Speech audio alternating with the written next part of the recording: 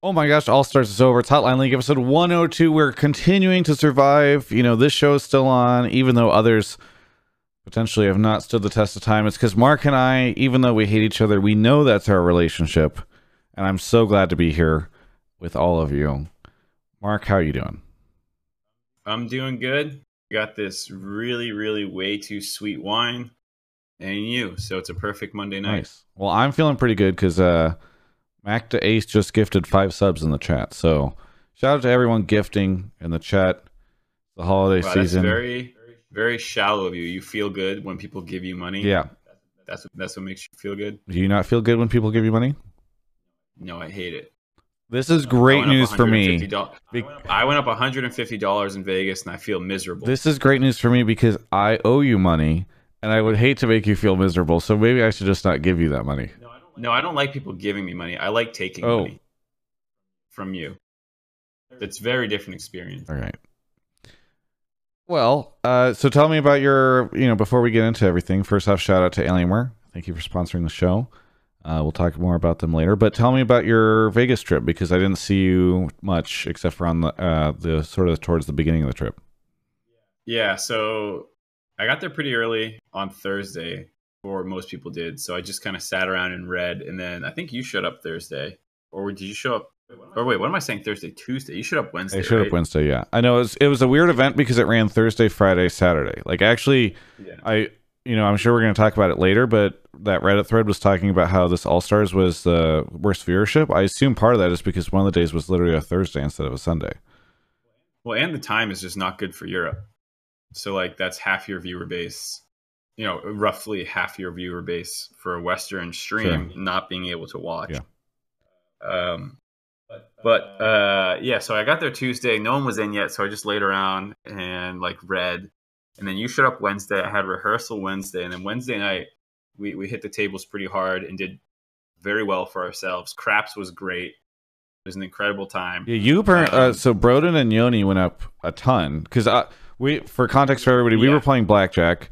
Then Yoni, who works with me on the sponsorship and partnership side, he went over he wanted to play craps, so he took Broden and Mark to play craps.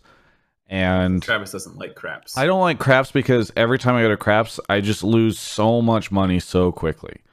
It's just a funnel. Because I think craps is high highs, low lows, and things don't go well for me. So I bowed out on the craps. But you and Yoni and Broden, I heard, did really well. And I heard you didn't bet enough to do as well as they were doing.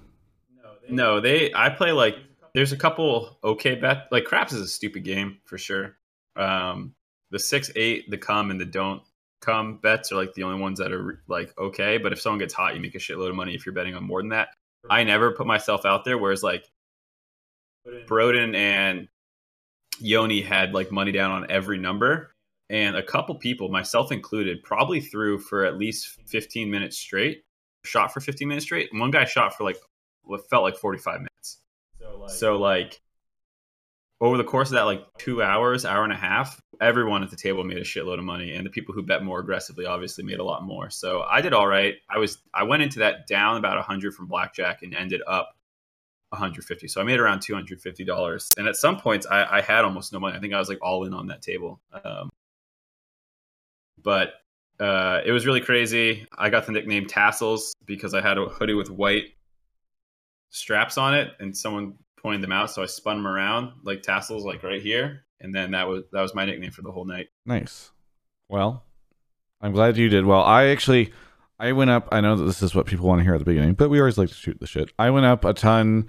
I was up maybe 100 or so from our blackjack, and then what was really funny was I think before the second day, I want to say, myself and Broden went and sat down at a blackjack table to kill 25 minutes before the start of All Stars, and I went up several hundred more. So it was just super lucky spree. So that's our exciting Vegas time. And then I hung out with a bunch of people yesterday as well. Hung out with Peter and Lena, and we went to that Chainsmoker show, which was pretty fun. We got super screwed. Okay, here, I'll try to tell the story really quickly because it's kind of funny. Here's what happened. Okay. So we Do you remember I tried to get you to come to a table or to come to see Chainsmokers? Hakkasan? Oh, yeah. Okay. Feel free to fast forward to this part, by the way, if you guys don't, you only care about League of Legends talk. But it's a light week. Skip another 10 minutes too, because I'll follow up with some other stuff too. All right. So we were gonna go see Chainsmokers. This is something Kelby, Peter, and Lean and I want to do for a while. And then over the course of the weekend, it was like, let's do more. And then I went to the Red Bull after party, shout out to Red Bull, and I talked to Shocks, and she was like, I only want to go if there's a table. And so we pulled a bunch of money to try and get a table, and I was talking to this promoter. And then we went to the place, and this is at XS. Actually, I'm going to blast XS for this. So we go there, and they're like, we can get you this table. They bring us in, like we go get our stuff checked, we get back like security thing, all this stuff. We spend like 15 minutes going through all this stuff, and then right before we go into the club, they're like, by the way, the table's outside. And Vegas is super cold in the winter, so it really sucks. So they're like, you know what? If you don't want the table, you can. It's fine. So we go out there, and the table's outside by the pool, outside the club, and it's like sort of where they do like the beach or the day club stuff. So we're like, all right, well, maybe this isn't that bad. We can at least be outside. We can grab drinks, and then we can go inside where it's warm and watch the show, and then just come out whenever. And then Lena was like, wait, I think they don't let you in if you're outside. Like, you can't go into the club. You're just stuck outside. What? And so we asked the guy, and the guy's like, yeah, you can't go in. And we're like, what? We're going to drop all this money on a table? We can't go in and watch the show? We can only listen from outside? Because the front, or sorry, the stage is kind of open in the back. So, like, the music comes out the back. Like, it's not like you're literally outside of a building, you can't see anything, but it's like you can't go to the stage and be in front of the stage. You're just kind of like in this weird back area.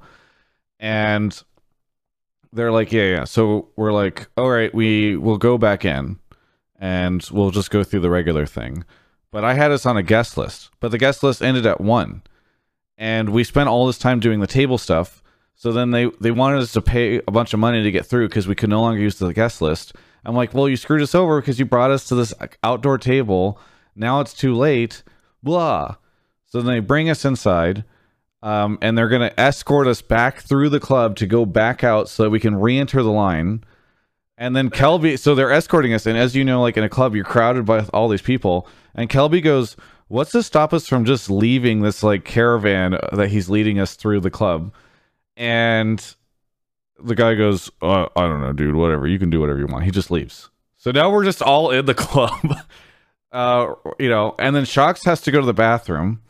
She somehow gets turned around and ends up outside. And then she's stuck outside of the club. Kobe's out there. Mateus from Cloud9 is out there. And so then we're trying to figure out how to get these in. And also it just kind of sucks because the whole place is crowded. Then a guy named, I'm going to shout him out, Tony, who has this big table, recognizes Peter, and it's like, all you guys come to our table.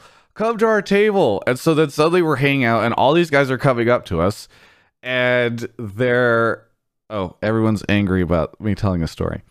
All these people are coming up to us and from the table and are like, oh, we love all your work, blah, blah. So then we're at this table. Then Tony gets the people to come outside and help Shocks and Kobe and Mateus, and so the whole thing was saved. And that's the story. Then everyone stood up and clapped, right? Yes.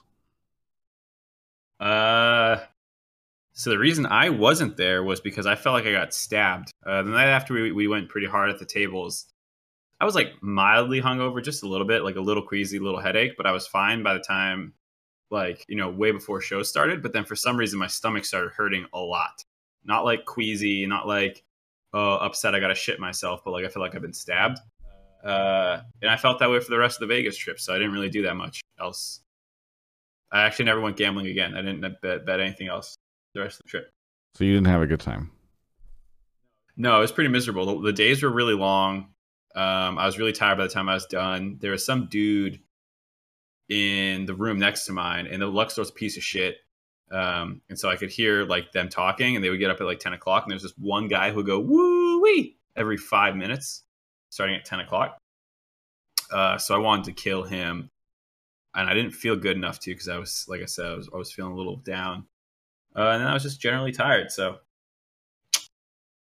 well, that was our was not as cool as our trip last year, where you got me a penthouse suite in the Mandalay. Yeah, well, everything doesn't always go that way. Let's go ahead and start taking calls. Really, because I'm enjoying this. The more Twitch, like, the more people tell me not to do something, it just pulls me into it. Yeah. Apparently, a bunch of the producers were making fun of my shoes for being dirty and gross, which they are. You've had those shoes for 5 years, I think, because I had that same pair. And I totally need new ones. Right? It's been like 3 or 4 years, and I'm coming around to it on my own. But then one of my producers was like, good, because we're not going to hire you back if you don't change your shoes. And then I was like, well, fuck it. Now I can't change my shoes.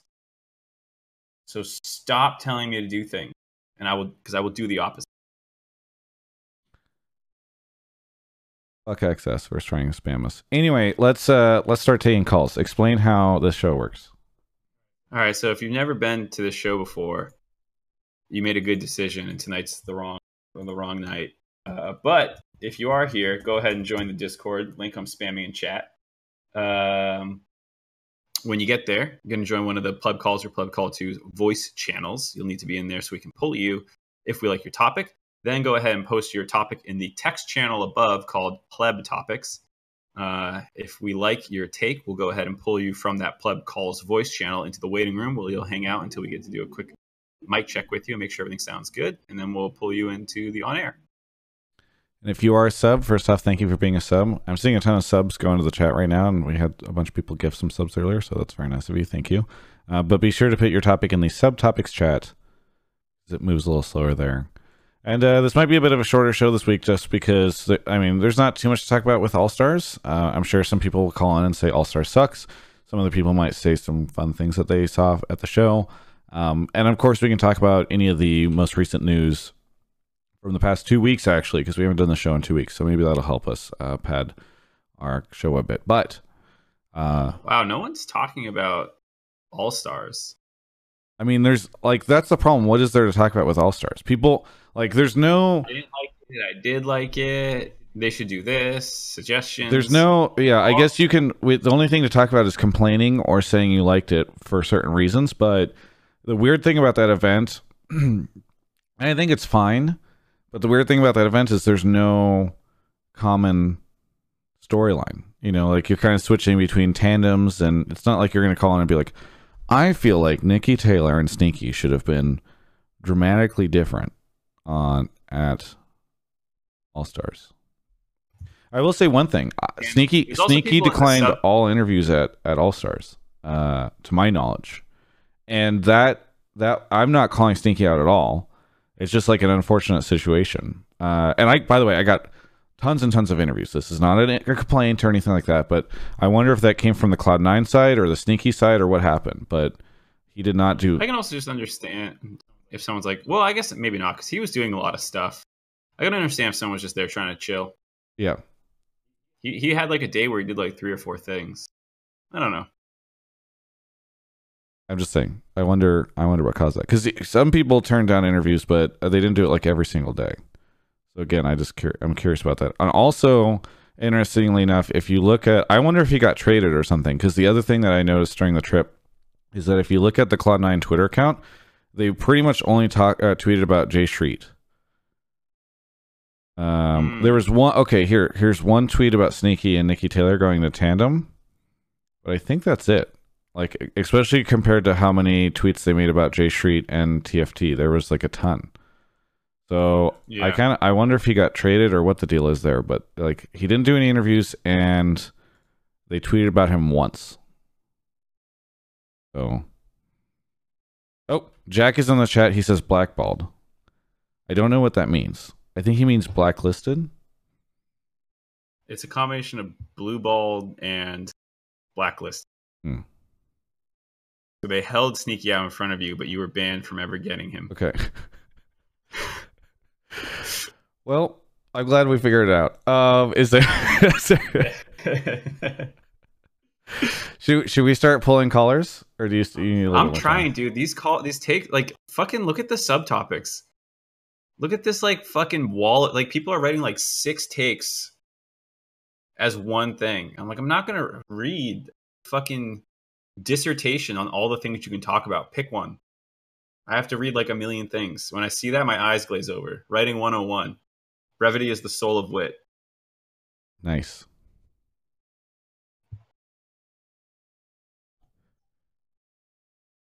It's gonna sit here quietly while we figure this out. I'm just waiting for topic. Okay, there's some people in the waiting. Let me go pull one of them. Thank God. Oh, having to fill. Anyway, let's talk about. This is a funny week to do this show because there's just All Stars doesn't give you much to talk about. A couple quick shout outs. Thank you to Mac to Ace for the 10 gifted subs. Nemsick, I Hate Snarf, Dan the Esports Man, Trusty Panda 23 Ender, Will D1 Thrill, Whoopley, Wafflefoot, A Bag of Ducks, Sazball, Pixtart, and The Valid, Smillsap, a couple other people. The Schmaltz is here. The Schmaltz, where are you calling from? Hello. I'm calling from Miami, Florida. Miami, Florida. I really want to go back. Yeah. That was a good time. It's like 70. It's perfect for you guys. Yeah, it was super good. Yeah. What do you want to talk about on the show? So, first of all, I want to label myself as the prophet of this show. I come on like once every 4 months, but everything I've said has been correct. I predicted IG to win 2018 Worlds before Worlds even started. I predicted that Bjergsen would get equity in TSM a year before it happened. A year? So a year before it happened, yeah. Do you have a third one? Because like if you get a third one right, I'm getting the third one here. All right. Yeah, I want like a Discord. Whatchamacallit, like the. The funny thing is, no one's going to go back and check these things. No, but So- I did.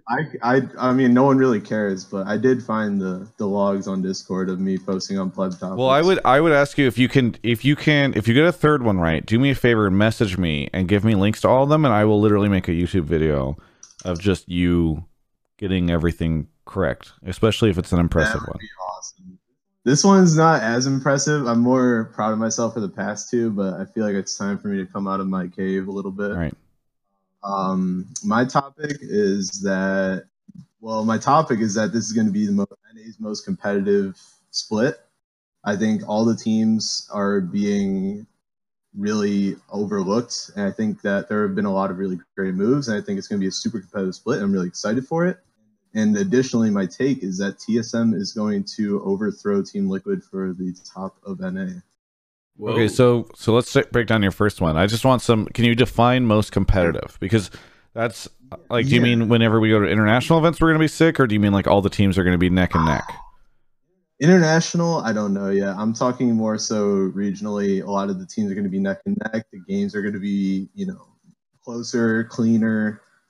Teams are going to have their own styles, stuff like that, because last year, especially during like summer, teams like FlyQuest and Golden Guardians kind of got together, just started to lack that like identity factor. But I think even if the teams didn't pick up like stellar names, I think that they picked up players that are capable of like creating an identity for their team, So it sounds like you think that it's going to be neck and neck.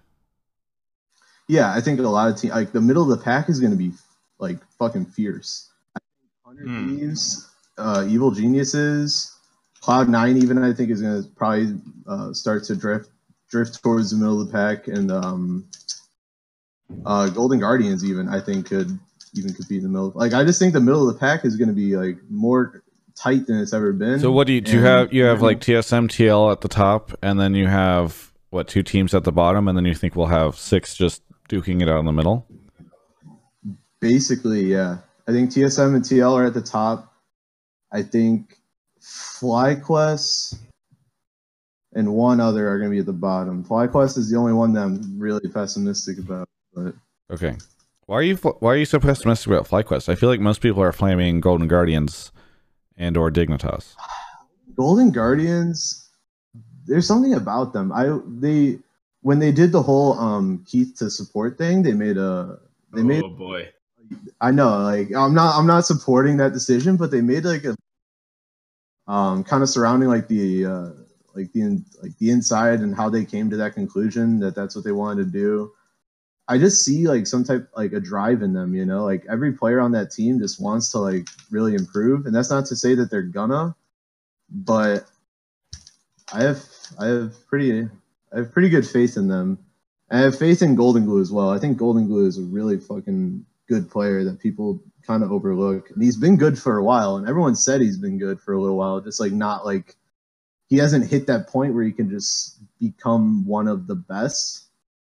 But I think this could, if Golden Guardians ends up being like a smasher of a roster, then I think he could definitely become one of those mids. But regardless, I think he's like a solid, really good player. FBI so my problem with the whole like this will be the most competitive NALCS split or whatever thing is like I feel like we already had the most competitive LCS split of all time, and it won't ever be topped.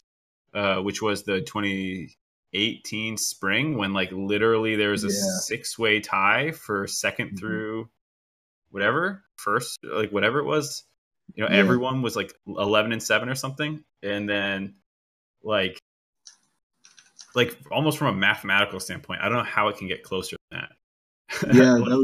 I think that's kind of where my thought is like stemming from, because it kind of almost feels like a rerun of 2018 spring. Where there's like Evil Geniuses, Immortals, and like there's like this brand rework. More brands are coming in, more players. Total, there's like complete roster shifts. Like I don't know, I'm kind of getting that same vibe as 2018 spring, which is why I'm saying just as competitive, if not more. Yeah, I can see what you're saying about like the middle of the pack teams will be better, or like more competitive. I'm a little unsure about the top end, but I think we'll get into that with some of the other calls. That's part of my problem too. Is like I don't feel like the league can ever feel super competitive until you have a bunch of people or teams, competing for the top.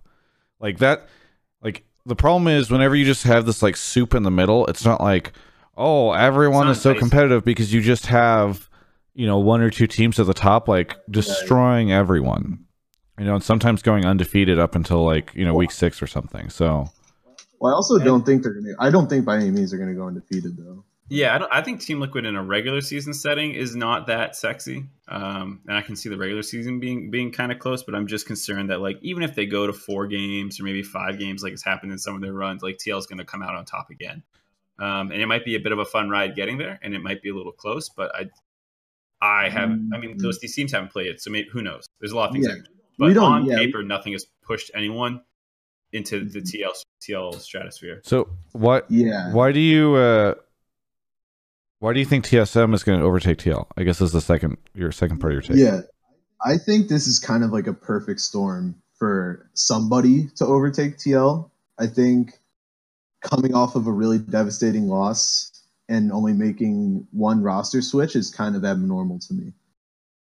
Usually, the team does well domestically, but like they did and like TL did at Worlds, they usually make numerous roster swaps and a lot of stylistic changes.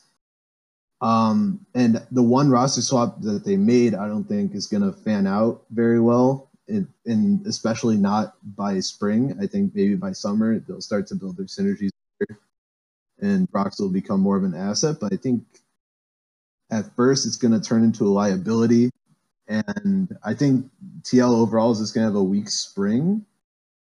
While TSM, I'm actually really, for the first time in TSM history for a long time, even though I'm not too fond of the org, I'm very happy with their roster changes. I think they did a really good job with Kabe, Dardoch, and Biofrost, especially the Biofrost one. I think that was huge to get Biofrost. I just think like TL shouldn't really be making big moves unless they're trying to do what TSM did at the end of 2017, which was like completely explode their roster, because they basically have, you know, best in slot players in a lot of their positions, right?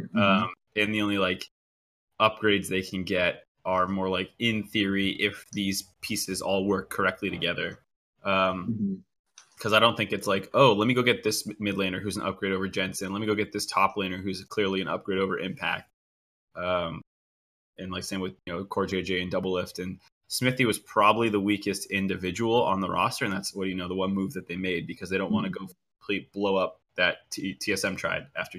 So I don't But think Micah, it's fair to judge them in the same category as teams who have failed at Worlds previously, because some of those teams didn't have easy ways to make moves, and that's what TSM did that one time as well. right? I think I do agree. I always kind of saw Smithy as the weaker link in the roster. I just don't understand why Broxa. Like it just seemed like a really left field move, which is cool for in like a publicity standpoint, and like it gets people hyped up and shit. But like, I think we have someone else talking about Brox later, so I don't want to go. I don't want to. That's fine. Yeah, shoot a scatter shot here and hit every. Yeah, I want to hear that call then because I'm really curious to know like what people think of that. Because like, yeah, I won't get into it. But yeah, I think TSM can do it, and I think they have the best shot at doing it. I just think TL's at like a really vulnerable spot for this spring, and I think TSM is going to be able to exploit it, especially with Dardoch and Bio. I'm just super curious how the Dardoch stuff goes. That's the biggest concern for me is what does that look like? And I don't know. I'm just like, I'm super fascinated to see how it goes because it feels like this is just the story with every team that Dardoch is ever on. If Dardoch works out and the team doesn't implode, they're going to do great. And if they don't, then it's going to be a big issue. So I don't know how that's going to go with TSM, but I do feel like there's a chance that they could be much more competitive if that does all work out. Are you okay, Mark? Yeah. Yeah, I'm talking to Emily because she said she has takes on Brock. You know, Mark, you don't prepare for the show. You make me carry the whole thing. And you didn't say anything for like 10 seconds after and we're done talking. Now. It's over. You're fucking brain in the show. You get the reference, Mark. I was Mimi. No, I didn't get it. Okay, because you're distracted. Explain it to me. It was a reference to another show. Anyway, Schmaltz. Yeah. So I don't know. I think, but the nice thing for you is I feel like both your predictions are somewhat safe. There's a really good chance that you end up with a pretty competitive split, as we've seen a lot of pretty big changes. And a couple of the teams that were perhaps lackluster in the past, like Echo Fox, are spending big to try to get great players and import talent. But I think the TSM one is the thing where it's kind of more of a coin flip, where I do really feel like they could be competitive, but it's going to depend on how the Dardoch stuff goes. So I think that's what's interesting. And I'm excited to see North America see Kabe for the first time, because I know that obviously he's been at Worlds, right? But I think he's not a player that a lot of the North American audience knows very well, and the Recklesses or Perks of the world. Yeah. So I think that's going to be really exciting as well. Definitely. Yeah. Well, hey, thank you so much for the show or for the call. Is there anything else that you'd like to? Yeah, you're welcome for the show. Yeah, thank you for the show. Sorry, I'm a little distracted because I'm trying to see if we can get Mark. Do we have any topics about the format changes potentially? I thought about pulling one, but then I didn't. Do you want me to? You should pull one, because I feel like I've got something I can talk about. Why don't we just talk about it instead of having a caller come in and introduce a topic? Us go, okay, that's interesting, but here's what's actually the point of the show. Because the point of the show is to take calls, Mark. What if we change the show? Schmaltz, thank you so much for the call. Anything you want to say as we move on to the next caller? Hey, shout outs to Alienware and Invictus Gaming. Let's go. Okay, have a good one. You too. Alienware and Invictus Gaming. I love that those are the two shout outs. Regardless, I think we're ready for the next call. Alrighty. Mark is off. I don't know. Emily, if you're watching the show, stop distracting Mark, all right? I need my co-host here. The Valid, thank you for 5 months to Nuko. Black Inferno 7. Smilsap 917. Danny 0304 is here. Danny, where are you calling from? Toronto. Toronto. How are you doing there? I hear there's a lot of snow. Yeah, it's pretty cold here. I'm sorry. Well, what do you want to talk about on the show tonight? All right. So I have a very unpopular opinion. I really like the TFT portion of the All-Star, because I feel like the All-Star is an event for people like to chill and to relax. And I feel like TFT is not like a intense competitive game. It's better to watch it like in a chill way, like in an All-Star game. Because if it's like really competitive, then it's get like really boring, because everyone will just play the same style anyways. But if it's like a kind of chill way and like pro player playing it, it's actually really fun to watch, in my opinion. Yeah, I actually felt like So I have mixed feelings on the TFT stuff. So I guess we can just open this up to talk about all the TFT stuff at All Stars. So one, I think it is like if you are going to have any TFT stuff blend in with the league stuff, All Stars is definitely the place to do it. I completely agree with that. I do feel as though they should have either put the TFT stuff in the very beginning of the day or at the very end of the day, so that the league folks who are not interested in TFT can either show up later or leave early. Because I think that was actually one of the frustrations, and I think there'd be a lot less annoyance at the TFT stuff if that had been the case, if they just scheduled it in a different way. I suspect that they felt like this was a good event to try to market TFT to the league audience. But I don't know. I feel like at that point in time, you're starting to prioritize the TFT marketing over the event, and that's only going to hurt your situation whenever people are already skeptical about this event in the first place. I did like the fact that you got to see LCS pros like goofing around in TFT. I felt like that's actually, sorry, I shouldn't say LCS. I mean like traditional League of Legends pros goofing around in TFT. So I think I like the idea of having TFT included, and like you said, putting it more at the beginning or the end of the day, so you're not breaking up people who don't care about it. But I think 2 out of most days having 6 or 7 events is a little extreme, because then you're making a third of All Stars kind of about TFT, which is a little high. And then it's interesting that you like the littles portion, because they called it like the Legends and the Littles, because casting it is really hard and not very fun, because it's just people making wrong. Well, not all the time. The second group of littles wasn't that bad, like with Saros and the Shy and stuff. But a lot of the other ones, like Bwipo was pretty good. So like the second lobby was good, but the first lobby, the players were pretty bad, and it's kind of hard to cast when it's like, okay, he's going for a donkey roll strat, but he leveled early, and now he's doing it on Krugs instead of the next one. It just doesn't make sense why you're doing it on Krugs instead of waiting for Krugs gold to come in, because you've already leveled. Did you guys talk about the tone that you were going to use for casting that? Because I assume if you had been able to pivot more towards a like just goofing around stuff, and maybe if you'd been able to bring in more influencers to just talk about it, I feel like that could have been kind of cool. Hey, we tried that, but influencers are pretty unreliable, and they don't always show up. And on top of the fact, like I said, this is the second one of the day a lot of the time. So I personally don't really enjoy watching people who are bad at something do it. Unless it's like hilariously comedic, but I'd rather see like the idea of pairing them up, like put them on the same keyboard, or like put the like do something more interesting than just putting them out there and just watching them kind of fuck. Yeah, because Hearthstone had a pretty fun tournament, or maybe has had multiple fun tournaments, where you had like teams of players picking the Hearthstone cards and playing against each other. And then you would do a bunch of mic listen-ins to hear the conversation between the different people, and it was quite fun to hear like the discussion. And I actually kind of feel like that would have been fun. Maybe there's a world where like almost like it's not so much of a cast as so much as a situation where you guys are just actively helping to switch between the different conversations. Yeah, because I don't mind, taking different tones, and we talked about it, but it's hard to find one when it's like, okay, well, we could be educational, but then like it's hard to be educational with everyone kind of doing the wrong stuff. Yeah, because then you're just trash talking. Oh, he definitely should have done this. Yeah. This guy doesn't know what he's doing. Yeah, so like when I saw, I think it was Sneaky who did that random thing. Then some guy just like sold off his Volibears in a weird spot, I think it was, but then like still kept another thing in that didn't make any sense. I forget exactly what it was, or maybe he sold Skarners, but you're just watching people do things that are like kind of like just outright wrong, not like, ooh, maybe he's going for this line kind of stuff. Yeah, I think also the game is pretty new, so it's been out for what, 5 months? Well, to Danny's, I will say one thing about Danny's point though is that the spectator stuff in it is not great yet, and so that's also kind of hard. It's like, go ahead.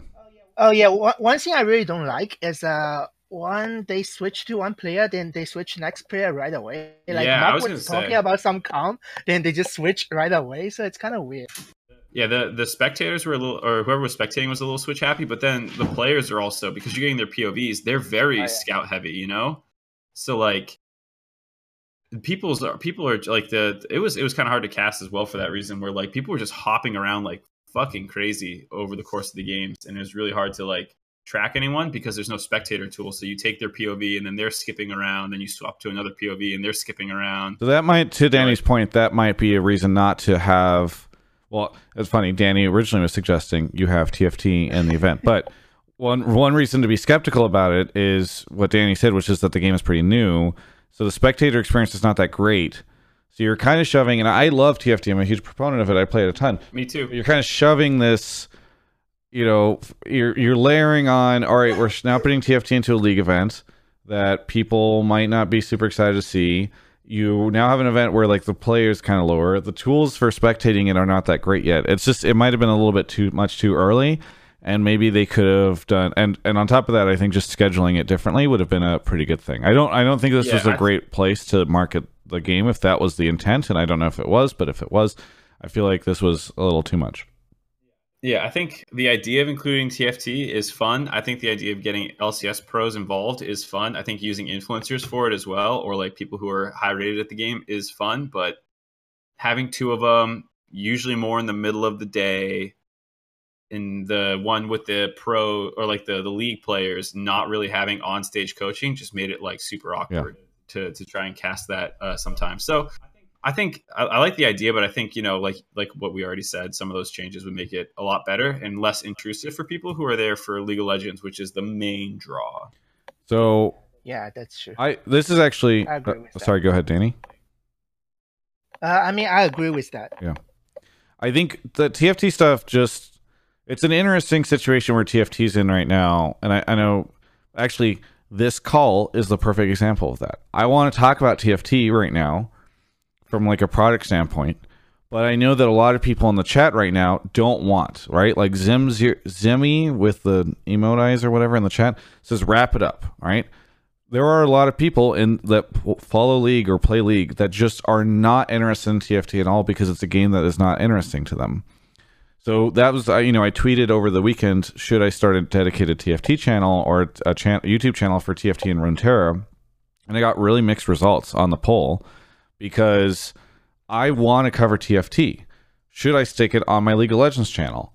A lot of people say like, oh, just stick it on another playlist. The problem is if, let's say, even 50% or 60 or 70% of my channel doesn't give a shit about TFT at all, and I stick the video up there and nobody watches it, and it just gets killed by the YouTube algorithm because YouTube says, well, nobody wants to watch this, or not nearly as many people want to watch it, it just kind of dies. Whereas I wonder if I should start a new YouTube channel to do it. But then, the people that do care about TFT that follow my YouTube channel are frustrated because they have to go find a new... Yeah, they follow two things. Yeah, exactly. And so it's kind of an awkward situation. I mean, again, I love the game and I want it to flourish, and I think it's in a great place as a game itself, but it's kind of in an awkward position whenever you place it in the ecosystem. And I think a lot of people like the League of Legends ecosystem, and I feel like a lot of people are going to have to figure out how to navigate this, including Riot, over the next year or so. Yeah, I mean, something like a BlizzCon makes it relatively easy to just host everything together but separate, and maybe making All Stars a Riot Con event when the shooter game comes out and all the other games all start coming out, rather than taking the clout that League has and just kind of jamming it in there with it.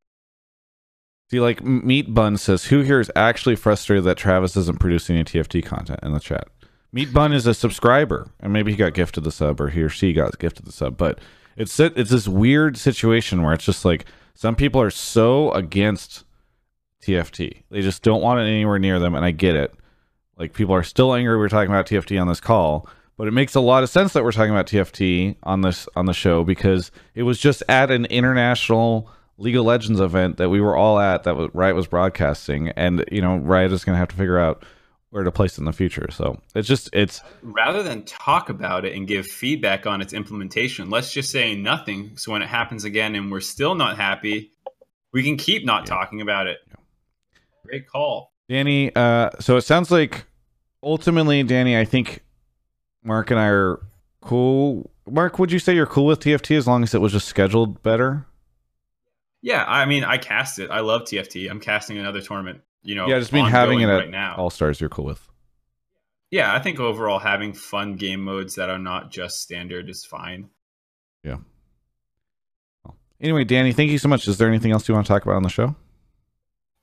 All right. Last thing I just want to say, if Travis, you make TFT videos, I will like and subscribe. Thank you.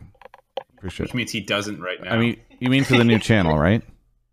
Yes. Okay. Yes, yes. Because Oh, anybody okay, can okay. subscribe to my current channel by going to travisgafford.com/lewd. Thank you, Danny, for the call. Thank you. Have a Okay, good have a night. good one. All right. Mark is off to grab our next caller. Thank you to Tommy Tat for the 4 months. There are 3PO, Snoopy938, Danny Zing 0304. Oh, who just subbed or was just on the call. Daofu, Thangak, ESN Josh, Nutter, Snakeed 2, MTG Matthias, and Insulin Shots. Supika, I feel like I know who you are. Welcome to the show. Well, there's Hello. 2 people. What do you? Oh, and the Graphic Truth is also here. This is super confusing to me. Graphic Truth, where are you calling? I'm calling from Denver. Emily, where are you calling from? I'm calling from Venice, California. Fantastic. So for those that are not familiar, Emily Rand used to work with me at Yahoo. I'm sure everyone's familiar with her, but now writes and appears on camera for ESPN Esports. Graphic Truth. How did you want to do this, Mark? I assume we're going to have Graphic Truth pitch something, and then Emily's so going to respond. Graphic Truth has a take on Broxa, and I saw Emily saying in chat she has her own thoughts, so I'm sure this will just turn into a Broxa topic. Well, welcome to the show, Emily. Graphic Truth, what do you want to talk about on the show? I've just been seeing a lot of people talk about how the Xmithie Broxa trade is either a downgrade or at least a side grade at most. And I just don't think, I think that the jungle synergy that you're going to get from Broxa and Jensen is going to be way more valuable than maybe what Xmithie brought to TL before. And I don't think that Xmithie or that Broxa is that much worse than Xmithie in a lot of those aspects. Why do we think that he's going to have better synergy with Jensen? I mean, if you've been watching their streams, they already look like they are just having a blast together. They both can talk together in a different language. I mean, I don't know. It feels like when I watch them stream together, they have like really good. They just synergize really well together. Worth noting, they won't be able to talk in that language whenever they're on a 5-man call system on stage at LCS. No, I think everyone's actually just going to learn it. Yeah, no, but I'm saying they could make small little calls here and there, little words. Maybe they have some things they can just say. I just think that the synergy I've been seeing from them, and Doublelift kind of talked about how they couldn't really do anything mid and jungle last season with Jensen and Xmithie. And I just think that this is going to kind of open it up. And as you saw last season, or at Worlds, the jungle mid synergy was a really, really big deal for all the top teams. All right, Emily, I'll toss to you first. What do you think? So when I said that Broxa takes, they're actually really lukewarm, but some of the things he said kind of tie into what I want to talk about. I know, like very, very lukewarm takes, and it's not anything I haven't said elsewhere. But the interesting thing about Broxa in terms of like a style perspective is that I can't tell how much of what he did on Fnatic is his style and how much of what he did on Fnatic is his own style. And it could just be that he hasn't been allowed to not play in the way that he played on Fnatic. So I'm actually really curious to see him on Team Liquid, because I want to see if some of the things that he was both praised and criticized for in LEC will continue. Broxa tends to heavily focus one side of the map over the other, be it top side or bot side. So that's actually what I'm the most curious about to see when he comes to LCS. As for synergy with Jensen, I think that's a really interesting thing to bring up, because Jensen is he's had, in my opinion, just based on like some of his laning movement, he's not had really strong synergy with a lot of his junglers. So I would love to see, like, if that is the case, if they just get along super, super well. I would actually love to see a team where he is helping facilitate his jungler and vice versa, because I don't know if Mark and I used to talk about this on like the super old Yahoo show. We would talk about Jensen all the time in MVP discussions. And one of my biggest criticisms of him back then was that he didn't seem to have a lot of really good awareness or communication with any of his junglers, just based on like his map movement and ward placement, stuff like that. I think it's something he's improved in over the years, but I've still never seen him with a jungler that's been like it's like, wow, you guys have super strong mid jungle synergy.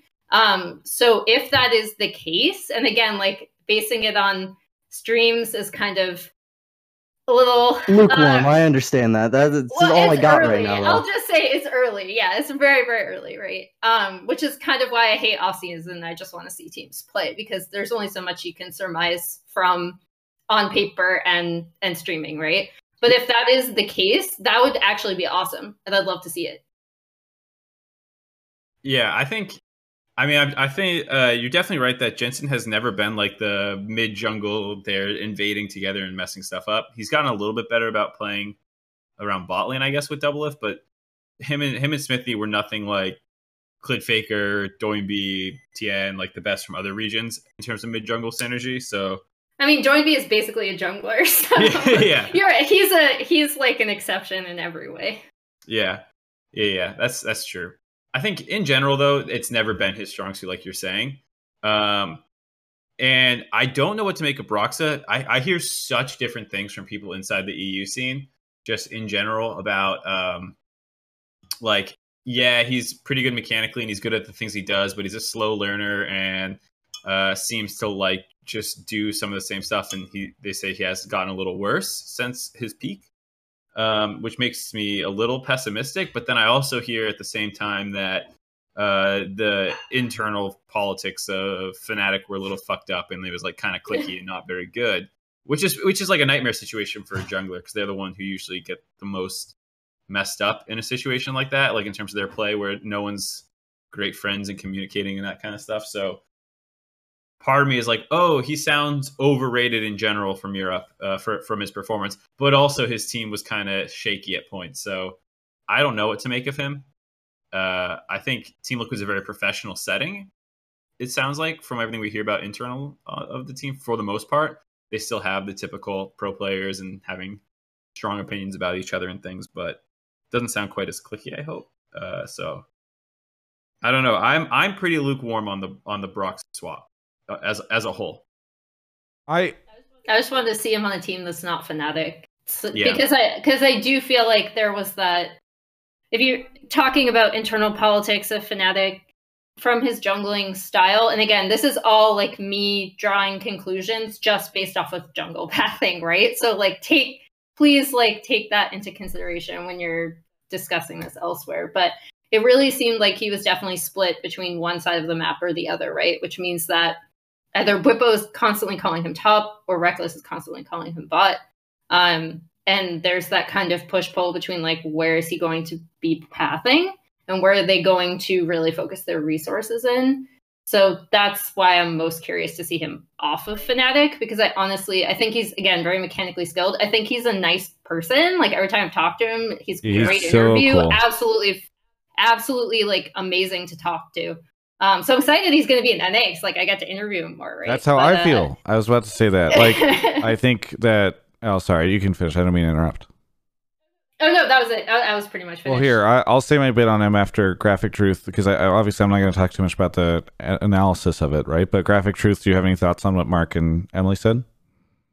No, that was my second part that I was going to bring up was I want to see him not on Fnatic because if all the rumors are true with how Youngbuck was trying to duct tape that team together, then I want to see him on like a good running team like TL. He hopefully will just slot right in to this like oiled machine and we'll see what happens. I mean, TL also has a really whiny controlling AD, you know. So I'm yeah, but I don't know if it's just the whiny AD on Fnatic. I think I was joking, by the way. I just wanted to slam Peter. But I agree. I know what you're saying, right? Which is that if the rumors are true, like Fnatic was in a pretty messy place for the entire year and managed to still, by the way, be near the top. So if he can succeed in that environment, you know, what can he do in a more stable, less messy environment? But to your point, Emily, which you started to get into, for me, I'm always looking at, you know, unlike Mark, you know, I want teams to do well and be competitive, but I also look at stuff just from what does this mean from like a brand perspective and for like the storylines of the league and all that. And I think it's really exciting. I'm happy that we saw a change with TL because I feel like it would have been kind of boring if they continued to be potentially the dominant team if somebody else can't rise up against them. And also just like not really have anything to talk about at the start of the year for them. So I think that him coming in, Brox is a really interesting dude. I like him a lot. I think he's like a very funny personality to add to that team. So I'm just pretty pumped to see how this goes down. I mean, I just feel like it's such a low variance move in a sense where I don't think it'll go terrible. I think Brox is good enough that it's not gonna be like, oh my god, what happened to this guy? He shit the bed, the way it sometimes happens with reports.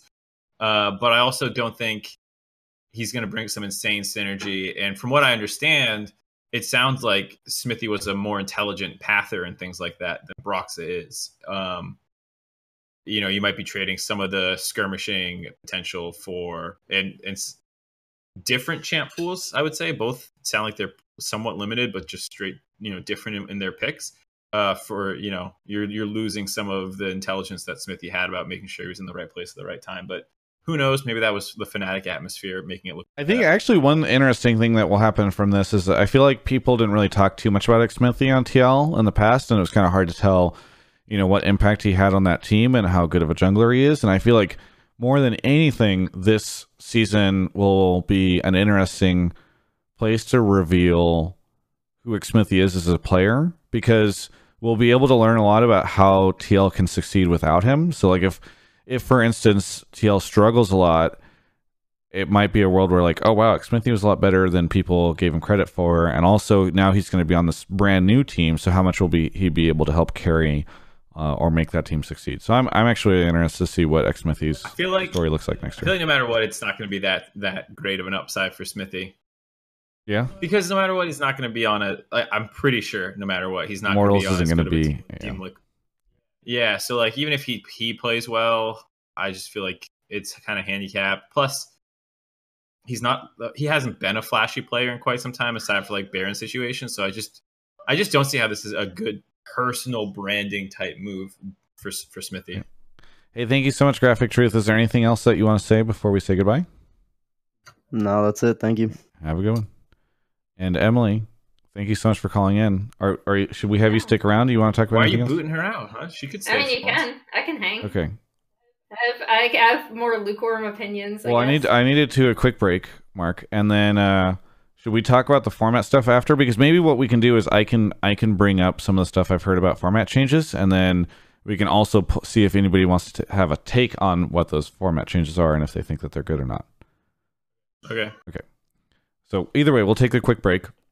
A quick break to talk about Alienware, our sponsor. So actually, I've got two cool things for you guys to talk, or for you guys to notice or hear about when it comes to Alienware. Both of them are opportunities for you to get free stuff. So the first one is I'm actually doing a giveaway right now with Alienware and NVIDIA. You can win a Alienware monitor, a 25-inch, 240 hertz G-Sync monitor. I put a tweet up a short time ago, or a couple days ago. It's just literally the simplest thing in the world. If you have a Twitter account, retweet and follow and enter. There are some, I've tweeted below the regions that are eligible to enter. But I put that link in the Twitch chat, and I'll try to put it into the YouTube description as well. So just there's a chance to win a monitor.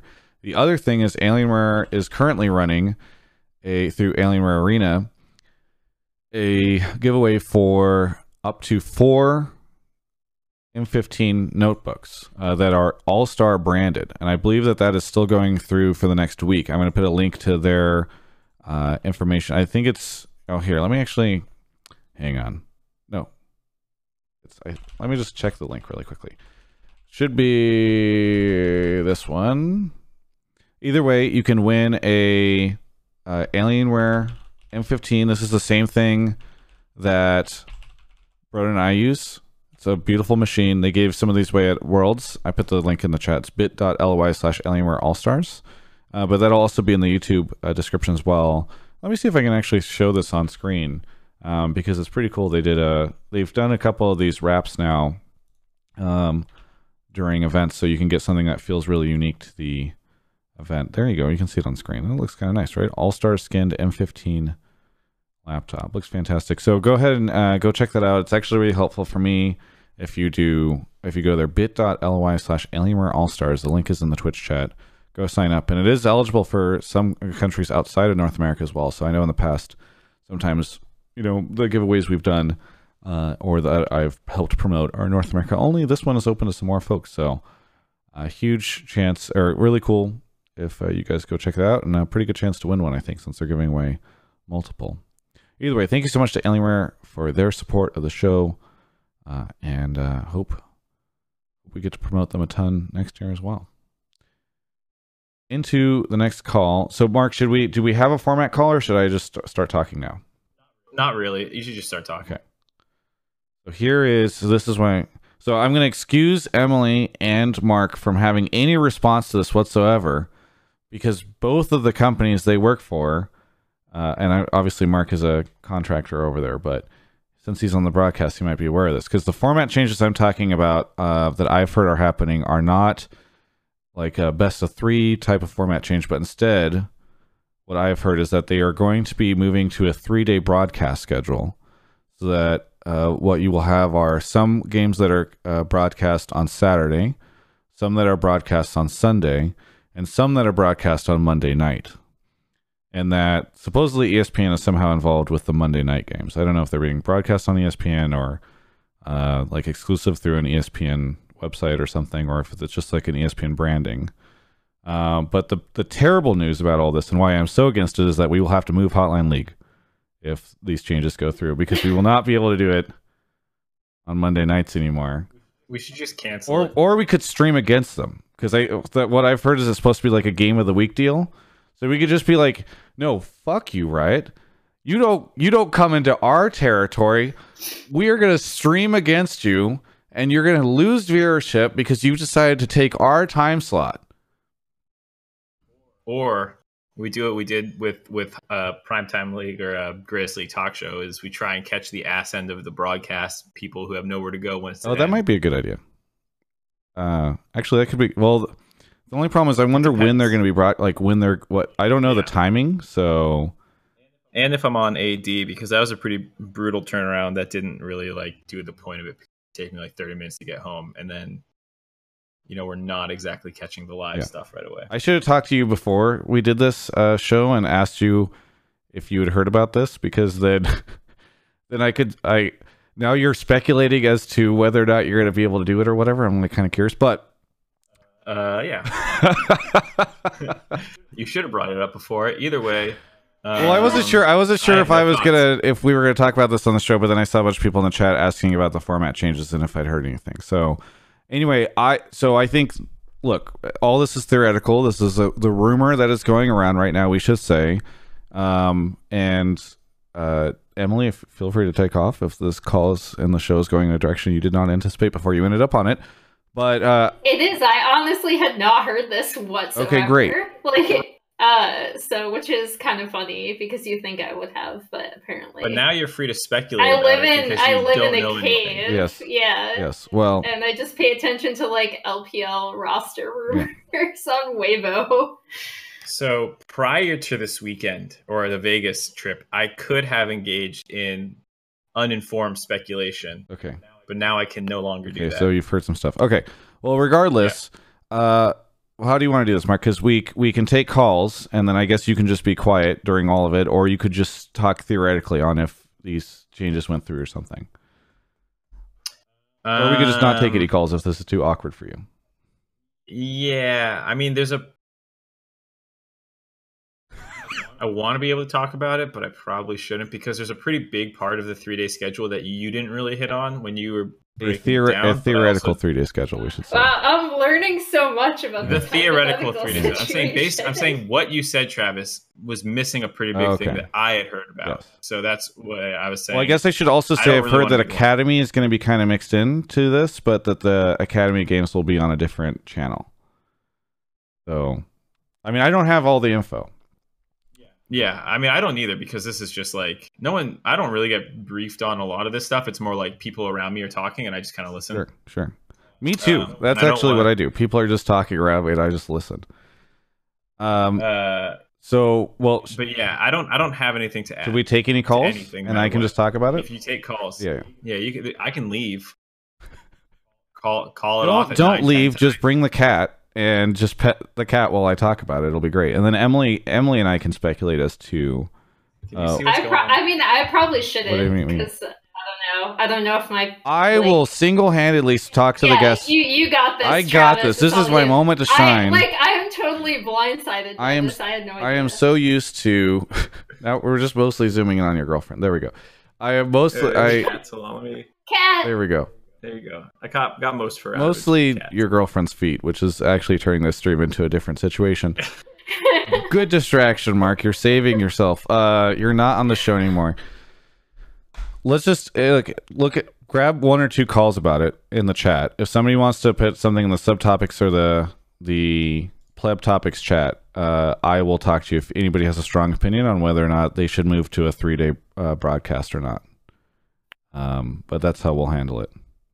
Emily, you didn't go to? Why don't you pull someone for once, huh? If you think it's so interesting. Fine, but you have to go do the. You have to go do the chat with them, or like the mic check. Yeah. I'll also mic check them, but you pull the one that you think is the most interesting one because I don't know what you're gonna find. I'll move one person into the waiting room. Bow tie. Last time you guys saw him, did he always have this bow tie? He's very cute bow tie. I've never seen the bow tie before. Okay, I've pulled 2 people into. One of them is anti and one of them is for it. Jade, actually, I can't pull you because you're not in either of the call. You didn't pull anyone into the waiting room. I did. Stan Bright is in the waiting room. Oh. Okay. And then and then Jade just needs to get into one of the calls or the waiting rooms or whatever, the pleb calls or the sub calls or whatever, so that I can pull. All right, I'm gonna go pull someone else until then. How about that? Cool. Go for it. Emily, why didn't you go to All Stars? All Stars is just Vegas is not my thing. Not just because of my personality, which is incredibly boring, as you know, but it's also because this is gonna sound really stupid, but I have a very hard time breathing when I'm there. Oh yeah, because of all the smoke. Because of all the so I have really bad lung issues, as you also know. Yeah. So being in Vegas is just really honestly bad for my health. I hate to sound super meh. I'm a princess. I can't handle Vegas. But yeah, I always come home with a really bad cough and feel really sick. So it's just not worth for me. Proximate Galaxy. What do you want to talk about? Yeah. And also where you calling from? My take is basically that. Oh, I'm calling from Montana again. What do you want to talk? What do you want to talk about? So I want to talk about the fact that Team Liquid is probably going to still be the best team in North America again. I don't think they've got any significant challengers. And to me, I reluctantly make this point because I was coming into this year hoping that someone would be able to overthrow them, but none of the roster moves, to me, are enough to overtake. Gotcha. Well, we kind of talked about this a little bit from the other side on the TSM situation, but Emily, I'll throw to you first. What do you want to, or what do you think of the Team Liquid situation? Do you think they'll stay on top? I mean, I think I kind of agree with what Mark said earlier, actually, where regardless of the Broxah Xmithie change, even if they're pretty rough looking in the beginning, I also think that TL is going to be the strongest team in North America, just based on their roster, which is a very, again, very boring take to have. The only exception would be that if TSM miraculously hit the synergy jackpot with Dardoch somehow, and that team just ends up being absolutely insane out of nowhere. That's the only team on paper, looking at looking at the rosters on paper, that you could see, that I can see in my mind really challenging TL for the actual split title. That's not to say that other teams won't do well during the regular season, or we might have some upsets going into playoffs, but when it comes down to it in the finals, winning spring split, I still think it's going to be TL. The only other team I'd throw in there potentially would be C9, just because they were pretty close before. And if Sven has a good split or year or whatever, and their top side in Blabber is actually as good as, or close to what Sven was, maybe they can pull it off if Broxah and TL isn't quite as hot. I'm basically looking at Summer and being like, okay, imagine that again, but TL isn't quite as good and C9 is just about as good. Maybe they can win that series. But that still feels like a long shot because C9 is actually changing out more than TL is. And I would say those changes are much more substantial in terms of like what their knock-on effects will be than I think Broxah and Smithy would be. So it does still feel like a super long shot.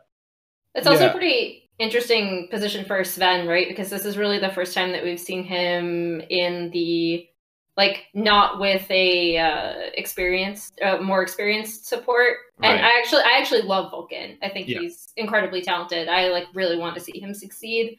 I'm happy he got picked up for this team specifically, and I'm really curious to see how their lane goes. But one of the reasons is because I think this is Sven's chance to kind of be the veteran in the lane as opposed to someone who's either an equal or someone who's being brought up by a more experienced support like he was with Mithy when he was Niels. So Proxima Galaxy, you were going to say something.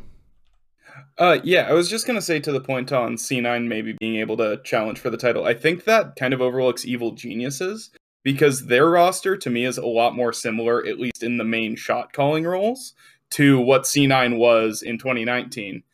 Because you have Svensk Garen and Zeyzal, who were both huge voices for Cloud9 going into EG. So I think EG is actually going to look more like Cloud9 from 2019 than Cloud9 in 2020 is going to. And I'm actually super interested to see how they end up playing out because I think, while I did call in last week to say, like, I'm a big Sneaky stan, but I do think Bang is a better AD carry than Sneaky if given the opportunity to shine. And I think it's all going to come down to how Jizuke performs for that team. Because I think they, to me, have the best chance of challenging for that title. I kind of disagree about them looking like C9 because when I think of C9 from 2019, I think two really, really aggressive solo laners with a jungler mostly playing towards them and a bot lane that's good about playing kind of the weak side. And I have such lower confidence in Kumo than I do in Licorice to do that. And Jizuke is a bit of a coin flip to me because, yeah, he looked really great at Worlds that one time, but then he wasn't that great last year, from my understanding. Yeah, that's what I heard as well. So, like, I don't think he'll be Niski, and I don't think Kumo will be Licorice. And then by that point, you're not really C9. Just because you have, like, similar shot calling and mid-late game. Like, you can't just assume you're going to get there. Because, I mean, like, Kumo is good, and I don't want to, like, rag on this guy, and I hope I'm wrong. But from what I saw... really big rookie, right? So... Well, he's a rookie, and unlike Licorice, everyone with eyes who watched Academy was like, Licorice is going to be amazing. He's going to be good. And it was only a question of when. And it turned out right away.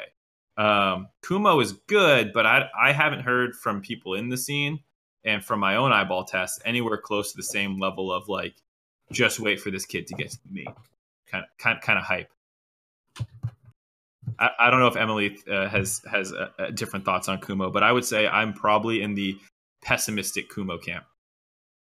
I think the big question for me on this team is Jizuke, not because he's not good, but because he is kind of inconsistent based on this past year. He has some really high highs, and then he looks not as great on either certain picks or just generally at certain points last year.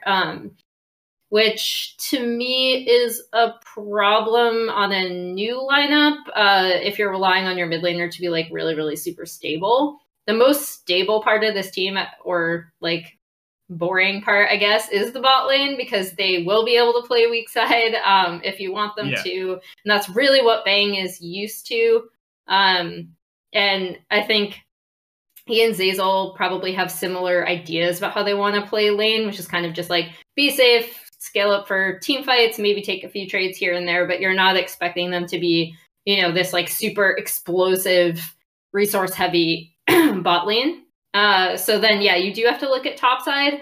And for Kumo, he's one of those players that I've wanted to see on a team. Like I was like, yes, like please give this guy a chance because he's good. I don't have the same... He definitely doesn't have the same hype around him as Licorice or some other players that have come out of Academy. So then you look at Svenskeren, and you want to see if maybe he's either A, going to be playing to mid, while both side lanes kind of take a more like a safer approach, or if he himself is going to be more of like a carry force on that team, which could be really interesting, like from my perspective, because I love watching carry junglers, and we know Svenskeren is capable of that. But it also means that I really don't know how this team is going to play, except for the fact that I'm pretty sure I know how the bot lane is going to play. Yeah, I don't know.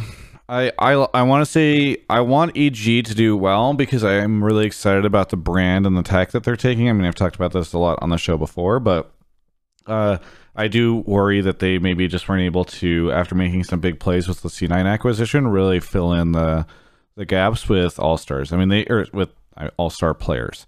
I think that they unfortunately were playing from behind coming in, and they talked about this in the interview that I did with them, like they had nothing, right? Because they acquired the Echo Fox slot, and the Echo Fox had dropped all their contracts and players, so they didn't have that doesn't mean that it wasn't just that they didn't have players they could slot into the roster, but it also made it difficult because they didn't have players they could trade for. So all they could do is like literally throw cash at people, and sometimes other teams, want to do trades, right? Like the TSM situation is a great example of that, where we saw TSM and CLG swap their supports, and EG didn't even have that. So I want to believe that EG can be a true contender, but I think it's a bit of a long shot. And I think part of that is just because they weren't able to probably put together the full roster that they wanted to.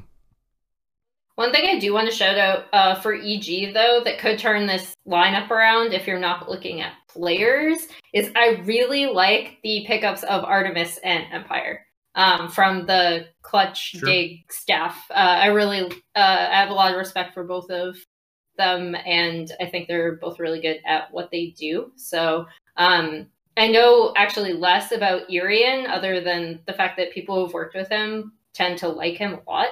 But other than that, I don't really have an opinion on him. But for Artemis and Empire, I like both of those guys, and I think they're both really intelligent about the game. I will say also, from my understanding of how both those went down between CLG and Irian and Dig and Artemis, both those were more like, I have a better opportunity here, than like CLG wasn't happy and someone got sloppy second. That would sometimes happen with coaching staffs. Like, yeah, I heard Irene left CLG. They wanted him, but he left. Yeah, exactly. And same with Artemis being like, I'm gonna like this more. Great. That's a good point, Emily. I hadn't even thought about that. Either way, Proximate Galaxy, thank you so much for the call. Is there anything you want to say before we move on to the next caller? Oh, I just kind of wanted to summarize to say that, like, a big problem I have is, like, looking through these teams, for each team, there's a couple names that stand out, but there's enough weak links in each chain that I think is going to just crumble to Team Liquid.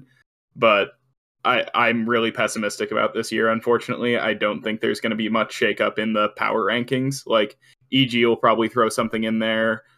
Dig might do something, but overall, I think we're going to see basically the same power rankings we did last year. No, and that's similar. I agree with you. I enjoyed the off season. It was fun to sort of see the mix-ups, but there's no team that I'm like, that's the fucking team. Look at that.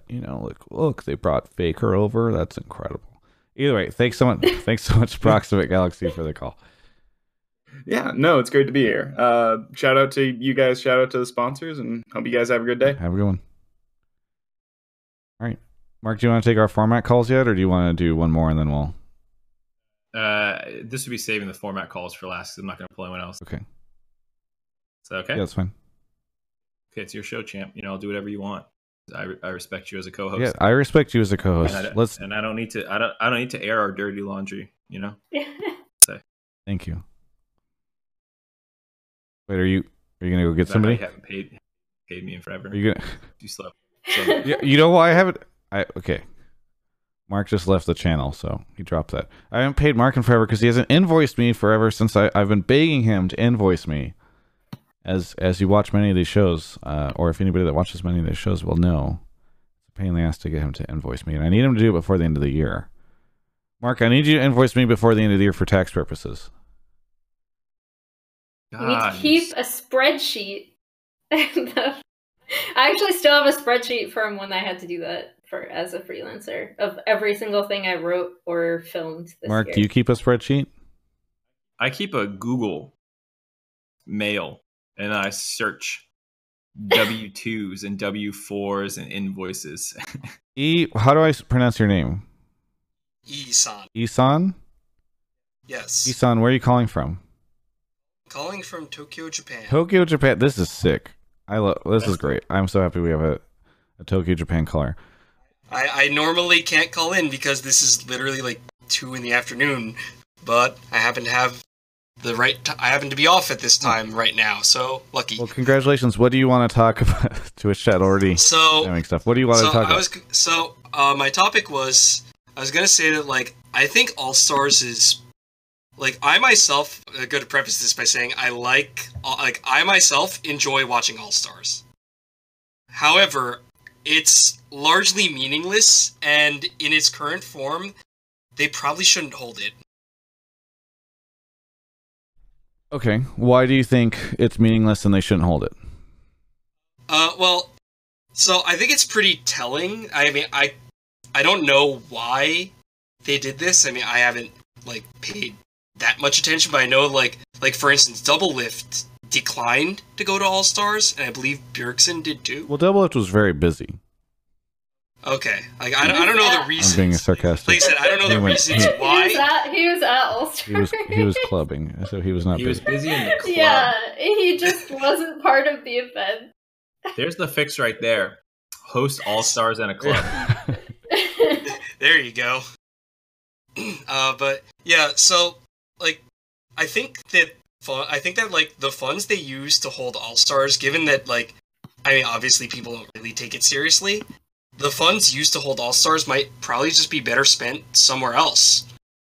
Like, maybe hold another, like, I guess, quote-unquote, serious tournament? Okay, here, I was just thinking about this, because today I tweeted this picture of the 2013 All-Stars lineup with Scarra instead of each of the players. I'm ready to say this. Fuck MSI. Fuck All-Stars. Let's bring it back to 2013. Replace MSI with what All-Stars used to be, which was halfway through the season. You vote on players. You send 5 different players. They create one team, the North American team. They play in a serious style tournament halfway through the year. And then you go on to Summer Split. And maybe you do something fun in the off-season that's kind of like a party or an award show or something like that as a off-season product. But bring us back. Twitch chat is all saying no, and some are saying yes. I'm going to tell you right now, the people that are saying yes in the Twitch chat are the people with the high IQs. The people who are saying no, they struggle. All right? They struggle to get through the world. Travis, wow. I disagree with this take. I hate this take. Why? We don't have enough good international competitions, and you're like, well, we have 2, so why don't we? Is MSI a good international competition? Other one we have. It's the second best. And technically, you would be replacing it with another second best, but it would be so much worse than the current second best. I just feel like so many people are down on MSI. Like, do people actually get hyped for MSI? Wait, really? Wait, what? People like MSI. I love MSI. All right. You sound so disappointed. Dude, I'm with you that, like, MSI has its problems. I think it shouldn't be used for seeding worlds and stuff like this, about like the way it currently is, because I think it's actually, some of the Splice guys were talking about this. They're like, based off our achievements this world's, like, we would have gotten out of MSI. And that's true. It's straight up true. Like, it's actually not that hard to get out of MSI. You basically just need to be better than one team from the LMS, and then, you know, the other 4 are going to get out. It's the other 3 regions, right? For North America, that's the concern, or I guess Europe too, but they haven't been threatened of not getting out for quite some time. Like, it's not really competitive enough in the group stage, in my opinion. Mm-hmm. But I'd still rather have that complaint and then get best of 5s from the best regions at the midpoint of the season than not, and instead get this fucked up tournament that Travis was in. Everyone loved the 2013 All-Stars. It was universally loved. It was universally loved because MSI didn't exist yet. Well, and also it was in the infancy of LCS, right, in both regions. And so we had just come off of a year of basically, like, international tournaments, because we had European and NA teams in 2012 over in Korea competing in champions. So, I mean, I don't think we knew what the landscape was going to look like and how separate everything would become, and how few opportunities we would get to see teams compete with each other internationally, and also the difference between the competitiveness from region to region. Here's the thing. I don't think we really knew that yet. It was okay. So that's important context. Let me pitch you on something. All right. Let me pitch you guys. Go, Travis, go. Would you like to see what a team would be like that has Licorice, Svenskeren, Bjergsen, Doublelift, and Core JJ on it? Doesn't that sound like a fun team to watch and see how they do? Yes. Does it come at the cost of our second one of only 2 international competitions that we have? The people in the chat that are saying no right now to that are just lying. Because actually, that's like, who would not want to see that? No, because you didn't ask the question properly. Because they're saying no to like what you're giving up in exchange for seeing that team compete one time. Do you like free money? Then just sign up here, and I will totally not explain the fact that it's going to have this insane loan interest attached to it. Ideas sound great if you cut out all the downsides of them, Travis. One thing I know that people have really strong opinions on whether they like or dislike is Rift Rivals. And I think if you wanted to see a shuffle of teams, you could potentially work it into that, because and see like have those teams compete in like a semi-serious tournament.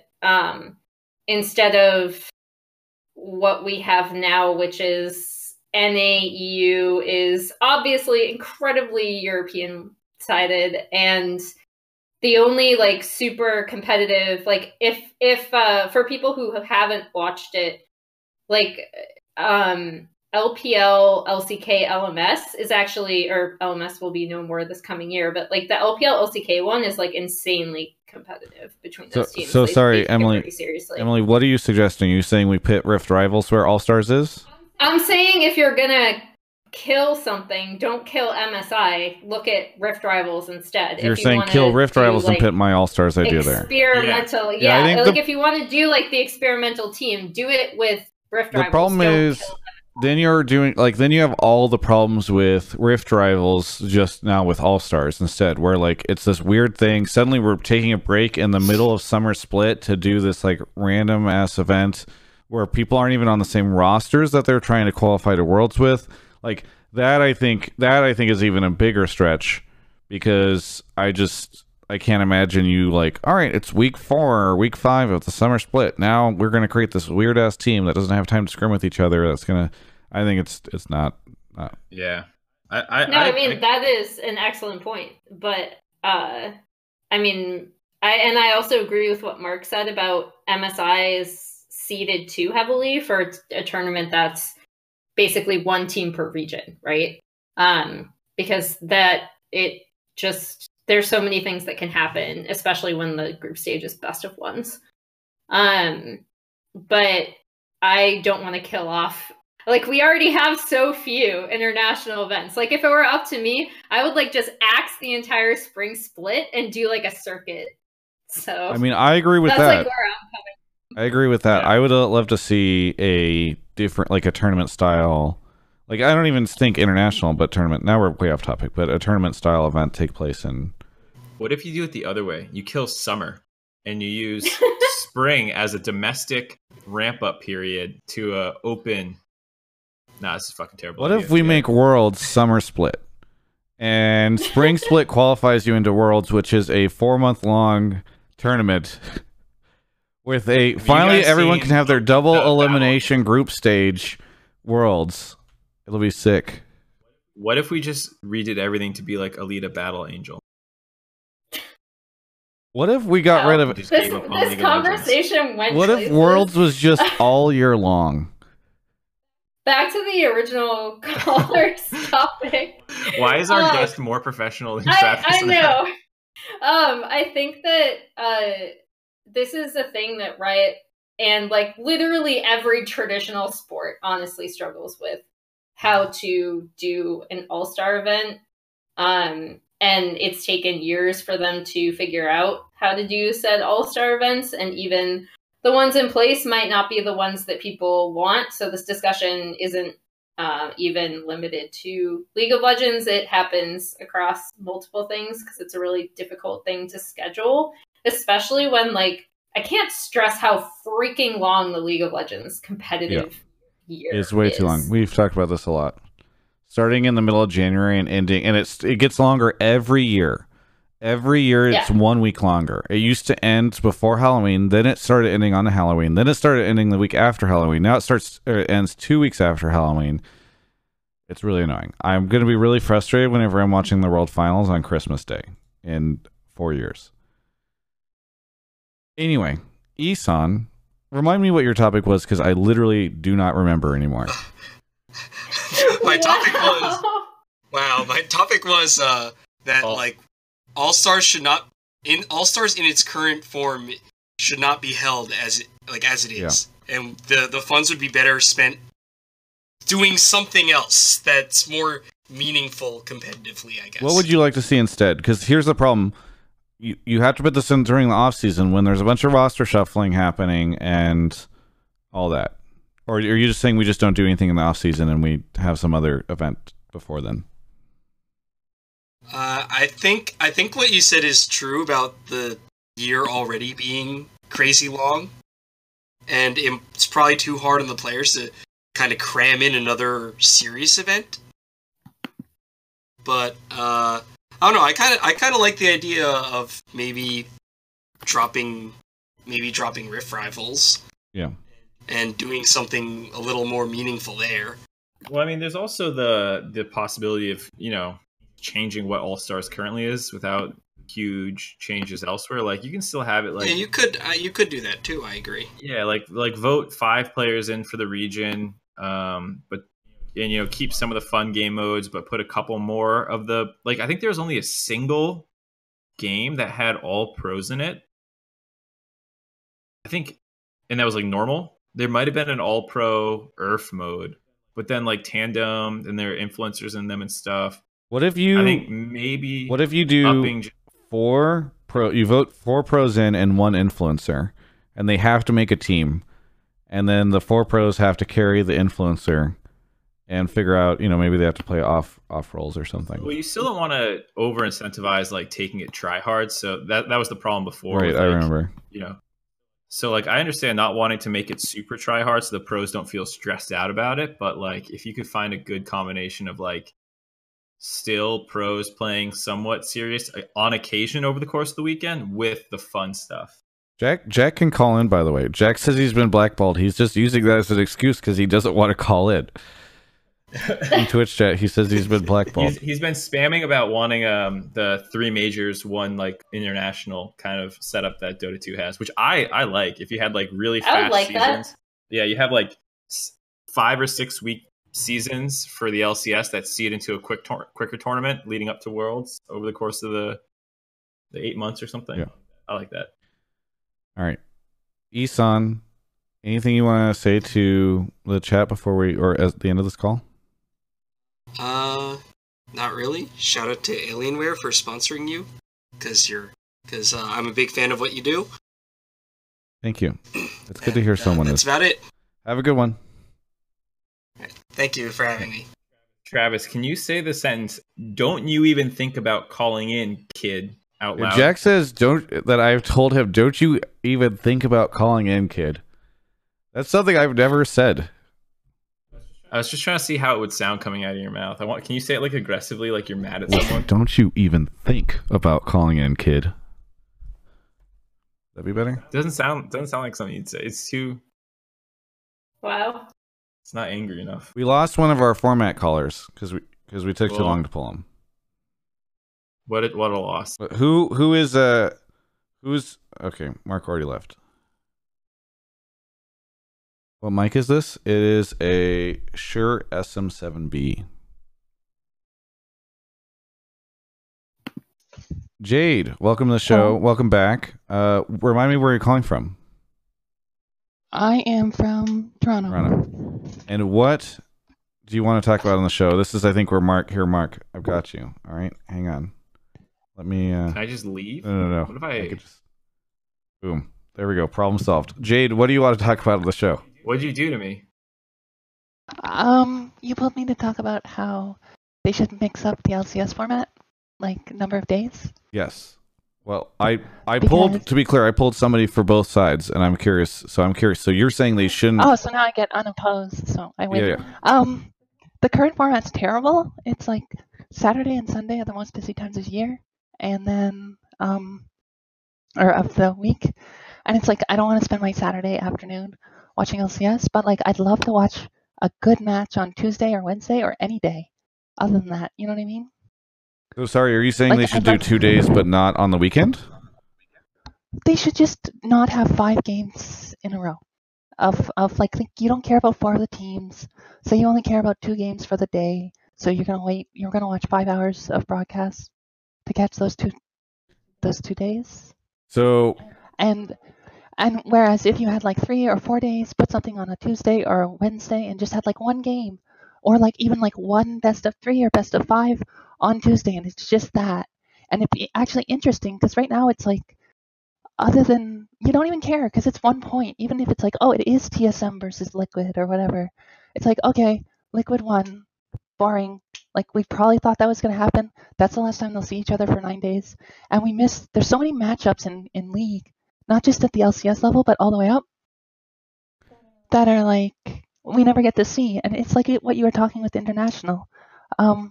We see, Liquid gets stomped by someone, Cloud9 sneaks in and gets stomped by someone, and that's the end of it.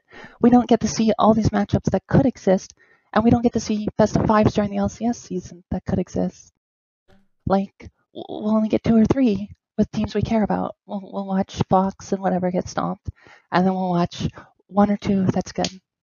So, chat. All right, go ahead, Mark. On a, I was gonna say, on a broadcasting level, there are like, well, for sure. On a personal level, I'm with you. Like, I used to watch, TNT basketball games on Thursday nights, and I loved it. It was a great just time like sync on a Thursday where nothing else is really going on, and so I kind of get it from that angle about just if you put them more throughout the week, maybe a not interesting game suddenly is something people are willing to watch because it's Wednesday night. There's not really that many esports going on because everything goes on the weekends. So you're like, fine, I'll watch. What I will say is, with how broadcasting on Twitch works, the optimal way to handle viewership on Twitch is to build it up and then let it ride. And that's why most streamers, do these longer 5+ minimum hour streams. And that's why I think Riot does it some of that way too, is because if you put this Team Liquid TSM game that you're saying that you care about on, people might join a little bit earlier and watch some games that they might not otherwise care about. And then even after it's over, they're already here. Maybe they'll stick around. Or if they don't, maybe they leave their computer on, they fuck off. But just getting those initial eyeballs is a really big deal. And shorter broadcasts typically do worse. There is a sweet spot. You don't want to go on forever and stuff like that. But I think they're, at least from how the platform of Twitch in live streaming works, there's a case to be made about how it is right now. But I don't think that, I'm down to experiment and try and see like what happens if you put 2 kind of poopy teams on a Wednesday. Does anyone watch? I used to watch like every game kind of, and then it's been homogenizing down where they got extra teams, and it's only on 2 days, and it's now, because there's so little content in that like 5-hour spell, it does reach another tipping point where you just don't watch it. And that's what I do now. I'll occasionally catch it or watch a specific game, but I think they're actually losing viewer, because I stream and I know you get that build up over time, but if you're not interesting, you get a more ethereal, harder to catch thing. And I think that LCS is really in danger of losing fans and interest because so much of it is boring and pointless. There's so few team matches you want to see, and like even a best of 1, it's like, well, who cares, right? If TSM's down 3 games, they're not going to make whatever. It's very the same in a row, over and over, and they need to mix it up, and they need to mix up international. I loved your idea of reducing the splits to 1. that's like perfect. Reduce the splits to 1, use the extra, like make it a longer one, because like spring and summer is so long. Cut them down into 1, and then use time for international tournaments. Get different games in, because otherwise people will get boring. So we've had a lot of calls on the show before about changing the split system. So I don't want to get too off topic, and we can bring it up again on another show. But we're starting to run out of time. But it sounds like, sorry. Let me ask you, if you had, say, 4 games on Saturday, 5 games on Sunday, and 1 game on Friday, 1 game on Monday, would you like that system? Oh, yeah, for sure. I would also like a system just where there are certain times where it's like, oh, I want to watch this. Every week it's the same thing for the whole spring and summer. Like back when they had Super Weeks, it was like, sometimes I was like, oh, I'll just watch Super Week all day. And it's like, yeah, you wouldn't want that every day, but it would come up and it'd be like this little event and you get to see more games and different games. And I'd like for any given day of the LCS to have anything of note, because right now it doesn't. Yeah, I'm just trying to narrow in on the potential format changes for next year. Because the format changes I've heard are they're going to put some games on Monday, so now we'll have a 3-day broadcast week. I'm kind of curious if that makes you more excited or less excited. I think if they're going to spend it out, they should take the opportunity to throw in best of 3s, like 1 best of 3 a week or 1 best of 5 a week. Sure, but that's like, just to be clear, that's not what they're planning on doing. I was mostly just trying to have a conversation around what they're potentially planning on doing, if you like it or not. I do. I would like just less concentration on the weekend. It's like the best part of the week, and like if the current LCS was on Monday, Tuesday, I'd probably be more likely to watch it, other than it's a bit long. Gotcha. Like sports is like a Tuesday thing. Like you're not doing anything on Tuesday. On Saturday, I'm doing stuff. Although it depends what sport, because I mean, like football is... I don't watch sports, so I made that up. Okay. But you know what I mean. Like, is LCS worse Saturday? No? Question mark. Yeah. Well, either way, thank you so much for calling in, Jade. Is there anything that you want to say as we move on to the next caller? Yeah, I was in a store recently, a high-end mall, and I saw a product that you recommended. And normally, I'm really anti like advertisement and falling for advertisements. But I was like, I like Travis. He always speaks highly, and I tried it. And let me tell you, Tidy Cats is the absolute. I've never recommended Tidy Cats. Good. Nice meme, but I appreciate it. Thank you so much. Thank you so much for the call. No problem. Thanks, Travis. Yeah, have a good one. All right. Good job. You too, bud. We really need to get Tidy Cats as a sponsor because so many people talk about that. I'm so sad you couldn't. They never even responded to you, did they? At this point, I feel like they're like, wait, we don't have to do anything, and their community won't shut the fuck up now. I mean, this is true. This is also very true. I wonder if it's like people like being like, oh man, their fan base is activated. But our fan base is already activated. They don't need to give us money. You guys are too gung-ho. Stop it. All right, so I don't see too many people. What's interesting is I was mostly hoping for a call about if people like or dislike the proposed or the rumored format change, which would be some games on Monday night. Mostly, it feels like everybody in the pleb topics and subtopics are like, I'm okay with 3, but it should be on every weeknight, or instead of on the weekdays, or I think that it should only be like everybody has, or it should be switching to best of 3s. Whereas mostly, I'm just hoping to talk about if people don't care if it moves to 3 days. Proposed changes, not the ones that are actually happening. Which is, I'm just now curious as to how many hours I've spent watching LPL thinking about it just in the past year. I want to calculate that now. That's totally off topic, but this topic just reminded me. You should guesstimate, because do you watch every game? Yes. So basically what I do is I pick which thing interests me more in LPL or LCK when they overlap. And then if they don't overlap, I just watch LCK or LPL. And then if it's on the night where they overlap, I choose the game I want to watch, and then I watch VODs later. So you just need to calculate or guess average watch time for a game, and then just basically do how many games a week you watch. Yeah. Just going to be an insane number.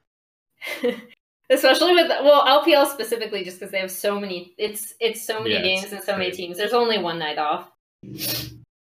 All right, Twitch chat. Do you like having the game on Monday? Let's say every week it's a hype. Oh, here we can do a poll. So okay, we're gonna do a poll because there's now a poll functionality built into Twitch. Holy shit! When did that happen? Wait, really? Yeah. Where is it? Okay, here we go. So question. Should LCS broadcast some games on Monday as well? Yes? No. I'm going to turn off subscriber votes count 2 times and allow voting with bits. We're going to run this for 1 minute. If you're on desktop, you can do it. If not, you can... Oh, whoa, this is cool. Whoa, yeah, it looks just like... Yeah, I found out about it today because a Twitch staff member, Mike PS, who watches the show almost every week, and I don't know if he or she is in the chat right now, but... They mentioned the /poll functionality, so if you're on desktop right now, you should see it on above Twitch chat. That's not how it works, everybody. Yeah, guys, there's a poll. It popped up. Up at the top, you can vote. Poll. Yeah, you don't type it in chat. You don't type !poll. We're all learning. So right now, it looks like Yes is going to overwhelmingly win at 82% versus 18%. We're mostly hovering around there. So this is fascinating. There's my PS in the chat. Thank you. So this is fascinating. I disagree with the community. I actually feel like it's going to be bad for viewership when you have certain games on Monday night. But I guess we'll have to find out. But I worry about it for the same reasons Mark mentioned, which is that your best ways to collect viewership is by just having one long stream. So if you're sticking 1 or 2 games on a Monday night, I feel like that's going to hurt viewership. I'm almost 100% certain it will. They did it before on Friday, and there's the viewer acquisition that needs to happen where people realize oh shit, LCS is on Mondays now, and that is actually way more difficult than you think it would be. We remind people every day, where we're probably going to if this happens hypothetically, but in general, Riot does a good job whenever there's something different of saying it, in post games, at the end of day, beginning of day. And it's still, people don't have any clue that stuff is going on sometimes. And so I would say, without a doubt, if Monday is just a single game broadcast, and even if it's not, it will be lower than even bad days on Saturday, Sunday. So, as well as the fact that just generally, I feel like weekend people, some people prioritize other things, but at least that's an option. Whereas compared to in the middle of the week, it's not. You have school and work. You can't even choose. You just can't do it sometimes. Whereas when it's on the weekend, I'd rather go watch a movie. I'd rather go hang out with my friends. But at least you're deciding between. So, I'm very curious what happened. Yeah, I'm also very curious. I don't know to what extent ESPN is involved in this. I don't know if they're going to be an exclusive broadcast partner or whatever, but seemingly if the Monday night is somehow branded with ESPN branding, it obviously tells me that there's a sales or sponsorship factor attached to this, right? Because ESPN would be buying broadcast rights or naming rights or something like that. And I don't know, maybe they're putting it on TV, but I'd be surprised. But I think what could be happening is maybe it's going on. Actually, I don't know if we have anybody in chat who's gotten Disney Plus, but has the ESPN what is the ESPN stream that broadcasts League of Games? Has that been rolled into Disney Plus? It would just be very interesting to me if ESPN Plus, thank you. Yeah, so if this is somehow exclusive to ESPN Plus, or they're promoting ESPN Plus with it or something like that, I think that would be, I don't know. I would just be sad if we're losing viewership to take money from ESPN, which I have no idea if that's what's happening. I'm just worried that knowing that somehow, presumably, ESPN is attached to the Monday night thing, it's interesting. So I'm worried about it. Somebody says, is this a proposed change for LEC as well? I don't believe so. Random other note, people who love best of threes say it was so good. Not for viewership. Factually, not good. Yeah. It doesn't matter. I loved best of threes, but I know why they won't bring them back for NA, probably. Like some good old 10K games between Renegades and whoever else, Yeah, actually, Jack makes a really good point in that they also had concurrent streams, which more than best of threes, I think concurrent streams is something that they'll never do again. Yeah, but I think even if you don't split the streams, if you put 2 dog shit games on Tuesday night because no one cares, and so you have 2 best of threes between 2 dog shit teams on a night where you have school and work and stuff, I bet that also gets 15K. Yeah, I mean, I think the other thing... Maybe not, but I would be concerned. Because there's so much else that goes on into running the broadcast, too. That means you're paying for camera ops and these people to come in extra days. You're starting to pay talent for extra days. Like, the costs increase exponentially. And then you're doing that for lower returns as you spread it out more. Like, it becomes a bit of a nightmare. Yeah, I know a lot of people compare it to LCK and more specifically LPL, which I would say is probably the healthiest league in terms of viewership, but there's a lot of things and I obviously big LPL fan and proponent. There are a lot of things you can't take from the LPL because their viewership is so large to begin with because there's so many people in China. So I feel like if people are looking at LCK also, but more specifically LPL, and being like, oh, well, they do weekly games and, people show up. Even the bottom tier teams have fans that will show up every week to watch these games. I think the thing you have to remember is that A, there's just so many more people they're watching League of Legends, and B, League of Legends in terms of how it's viewed in China is a lot more of pretty much a traditional sport in terms of how it's accepted by people and how popular it is. Yeah. So, yeah, I don't know. LPL does not have 20 teams next season. They're working their way up to 20. They'll have 18, right? I think they're expanding from 16 to 18. Yeah, they're expanding from 16 to 18, and then by the end of the year they'll have. Well, they've basically been adding 2 teams until they get to 20. Yeah. All right. Well, I just want to say now that we've gone far enough deep in the show, I can actually bring this up without it being at the start of the show. And having a bunch of people shit on me for bringing it up. There was a Reddit thread on Wednesday, I believe it was. That was I think either at the top at one point in time. How much we hate you? What's that? Yeah, that was just Travis Gafford doesn't know how to interview. I just want to celebrate the fact that even though that thread was shitting on me, I currently command the top 2 spots on the League of Legends subreddit. One of the interviews has over 10,000 likes or 10,000 upvotes. So, suck it, Reddit. You're stuck with me. Maybe I suck at interviewing, but guess what? You're still going to have to upvote my content, all right? Can't get rid of me. Just lean into the whole privilege. I was here first thing super hard. It's like my roots I was here first. Deep. Good try, Reddit. No one can contest me. Travis Gafford Industries, this massive empire, the money and influence we wield to get these interviews, access to these people while providing mediocre, subpar, terrible interviews. Literally, I don't know how to. Is based off of what that Reddit thread said. You literally cannot interview. By the way, now you should take it as a challenge and see how bad your skills can get while still having a stranglehold. While still being the greatest league Listen, interviewer. Rick, thanks so much for coming to my hotel room today for this interview. I got to tell you, this is going to be a shit interview because I have to show Reddit how bad I could be. So this interview that you're taking time for, Mr. Fox, unfortunately, I'm just going to sit there and stare at you most of it just to make it as uncomfortable as possible. Can we record bad ones? What happened? You never put that vlog one where I was vlogging your camera. Yeah, that one was pretty... Remember that one? Yeah, I do remember that. I think I gave you the link to it. Oh, did you? Maybe I didn't post it because it was so bad. But now's the perfect time to post it because people hate you anyway. Yeah.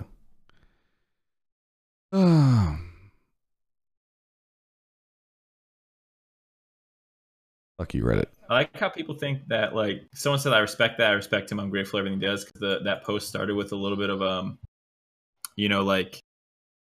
positive stuff. That's actually a psychological tactic that is used to get your quote unquote controversial but not actually controversial opinion upvoted and make you seem more amiable. People actually upvote it, and then you're more likely to say whatever you want, and you don't have to believe anything that you just said prior to make it sound like you're nicer than you are. So things like unpopular opinion here, I know I'll get downvoted, but does anyone else think that Travis is a nice guy? But all those are the same platitudes that psychologically fulfill the same things in your brain, and they don't actually mean anything.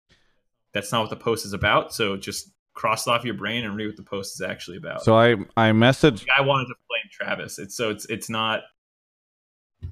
So what was really funny was in the comments I invited that person onto Hotline League or to my just do not even Hotline League but just my stream, and I said that, and I think a lot of people thought this was like I was going to throw down with the OP or something.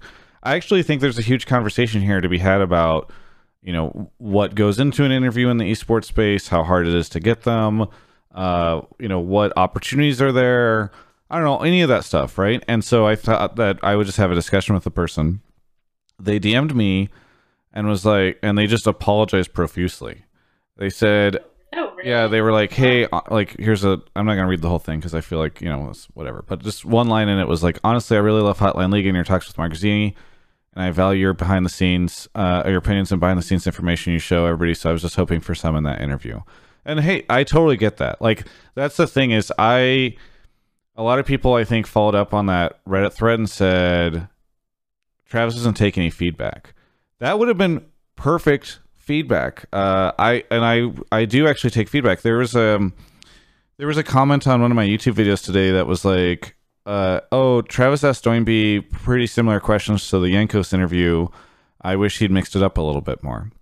That's actually 100% true. The context there was that we were literally at the start of All Stars. I did 5 or 6 interviews back to back. All the players became available all at once, and so I didn't really have any time to it was literally here's Jankos, here's Doinby, here's but it is true that in those 2 interviews I ask a lot of the similar questions, and right, and I feel that's a thing where I will look at it in the future and just think okay, crap, maybe it's Worlds, maybe it's All Stars, maybe it's Rift Rivals. I'm doing all these interviews back to back. I need to make sure that I vary them up a bit so that people who are watching the interviews back to back don't feel like I've just run through a similar topic list, but so I do take that criticism, and I would have taken the criticism of hey, I would have liked to have had your opinion a little bit more in that Parth interview, or have you follow up with him a little bit more on stuff. It just sucks that it turned into this giant Reddit thread. Well, that's the other thing is... Oh, sorry, you go, Emily. Oh no, I was just gonna say I would love to chat with people about journalism just generally because I think it's interesting, but I just assume that it's everyone in the chat is gonna fall asleep. Yeah. But in terms of interview prep and what goes into an interview and the different styles of interview, I mean, I write things and no one reads them, but I put a lot of effort into interviewing people, so I think that to me is an interesting discussion. Also, Travis, I've given you feedback and you've given me feedback, and we have not ever come to blows before. So well, that's I don't think I think that's the big thing is how you frame it, which is why I said that stuff at the beginning, because he goes in with that initial tact and then says, you're a privileged person. Then this is quoting from someone else who took it from it. You're a privileged person who only gets to know these things that no one could. To the public, fine, reveal it, let them say what they want, throw it on your channel, monetize, I don't care. Just don't pretend it's an interview. You're sitting there waiting for them to stop talking, not acknowledging their points, and then blitzing out another question. Don't pretend that's an interview. Call it, or journalism, call it what it is. And it's you're intentionally being incendiary because it's Reddit and this is how things work, is that you do those 2 things in combination. And that's why I think it's hard to take these things seriously when it's you preface it with the psychological priming of, I swear I'm not being overly negative and critical, with the overly negative and critical that doesn't really make a great point. But this is reactionary and people like reactionary. And then this is not humbling. I can't remember the right word I want to use, but you're already priming people to not want to get offended. And then you get them with the 1-2 punch. It's actually an incredibly effective tactic. And it's something that a lot of people do unintentionally. But it's just funny that that passes for like feedback, because that's not, you know. Yeah. Whereas like what you're talking about, where like you reach out to the guy and then he actually gives you what feedback should be, you know. Yeah, that's what I wish. I wish that I mean, obviously selfishly, I wish that there hadn't been like a thread at the top of the subreddit that everyone at All Stars was like saying, "Don't worry, like Yankos at the end of the interview, I make a joke about it." It was great publicity for you. It was great publicity for me, and it became a hilarious meme with like everyone I talked to at All Stars. People would either come up and be very like pitying of me, and like, "Oh, I'm sorry, dude, that like that hate thread was up," or we just all memed it, right? Like the Twitter posts. Yeah. But I think like I would have taken this person's feedback way more seriously if they had just messaged me. Like, I actually read every message that I get, other than whenever it's like obviously super hate filled. I read like the first sentence, notice what it is, and then I look at their Twitter or something like that and see that there's somebody who's just a jerk, and then I block them or ignore them. But I don't know. I think I really want to take feedback, and I really appreciate that stuff, and I do think I could have been more active in the Parth interview. The only problem is oftentimes, like, as I said in that reply, people don't understand the context of the situation, right? Like, there was so much to talk about to Parth about in that interview, and he had to get in and out of my apartment relatively quickly, and so yeah, I could sit there and be like, well, let's deep dive into this topic, but then maybe we wouldn't have had a chance to talk about Dardoch at all, So Sicarius in chat says, "Move on, holy shit." And since it's past 10 o'clock, moving on means ending the show. So I guess Twitch chat just wants us to end the show. Is that okay, Travis? Can I leave? Well, I want to say one other thing really quickly. I'm sorry, I'm just trolling. Yeah, no, it's just a funny point for someone to ask us to move on at the end of a show. You want us to just end? You can leave. Move on to the conclusion. What do you... Kizich RS in the chat said, "I think the problem is you're the only person who interviews in person. Your style is very different from Richard Lewis or Thorne, and Reddit doesn't get a wide range of different interview styles." I'm not the only person. But also somebody, I think it was Kizich earlier as well, mentioned something about, there's this idea that, he says, "There's no interviewer who presses on issues like Richard Lewis or Thorne. Many of the interviews are like Travis, very passive and let the other person talk." So that's the other thing I wanted to talk about is just, and by the way, it's the end of the show. If you don't want it, I purposely brought this up at the end of the show so that people can, if they're not interested, just turn it off. But I produced last year, I think, over 500 videos for my YouTube channel. The vast majority of those are interviews. There is very rarely, or not very rarely, there is not often. People have this idea that like journalism and interviews and all this stuff is just this quick back and forth. Two reasons for that is, one, the vast majority of interviews that you watch are edited down. Most of the time, they do not run completely unedited. They cut it down for brevity, either to make it like a 3-minute thing to run on a TV show or to make it like 10 minutes or so for YouTube. Esports has this cool thing, which I really like, where almost all content is completely uncut and uncensored, and that's what I've always tried to do. That's why you get 30-minute long interviews. So that's why one of the reasons why it doesn't seem as snappy and like as interrupty, because you literally are just letting the other person talk, and then you're asking your next question or responding to them or asking a follow-up question. The other thing is, I think people have this, I have this rap about not like digging in or asking a ton of like aggressive follow-up questions, because I don't vast majority of the time. And that's because the vast majority of my interviews are like LCS post-game interviews where I'm not going to interrupt Doublelift and say, there's just like nothing to interrupt anybody about. It's not like an interrogation type interview or where I'm sitting down across the table from some CEO at a pharmaceutical company who's been polluting like a river and saying, "Why won't you answer my question?" Like, it's just like, that's not the vast majority of the interviews that I do. But if people do want to see interviews that are like that, there's a lot of them. One of them that stands out to me was an interview that I did with Waylon and Jared, where we talked about a ton of stuff. This was back in the Yahoo days in the studio. Emily, you might remember this, where around like the like revenue sharing with the players, around like skins for worlds and all that stuff. There was a ton of follow-up questions on that, and I I think of that. Obviously, that was a bit ago. I think of that interview because it's one of my favorite that I've done because I felt like it was one of the first times I really got to dive in on a bunch of the Riot stuff for LCS. But there's like, if you want to see me do a lot of that stuff, I would say like if you don't like the more fun, lighthearted stuff, like what I'm putting out all week long from All Stars, I would recommend you watch maybe exclusively my interviews with team owners and folks that are getting involved in this stuff, right? I'm going to do interviews like the interview I did with Chopper at the start of this year is a great example of that, where I ask him questions around the way that LCS is starting and why haven't we seen LEC do content yet, LEC, why haven't we seen content when LEC was already starting to put their stuff out? And there's a lot of that stuff. So anyway, look, I'm going to get better. I don't think I'm the greatest interviewer of all time. I think I'm pretty decent after doing this for 8 years.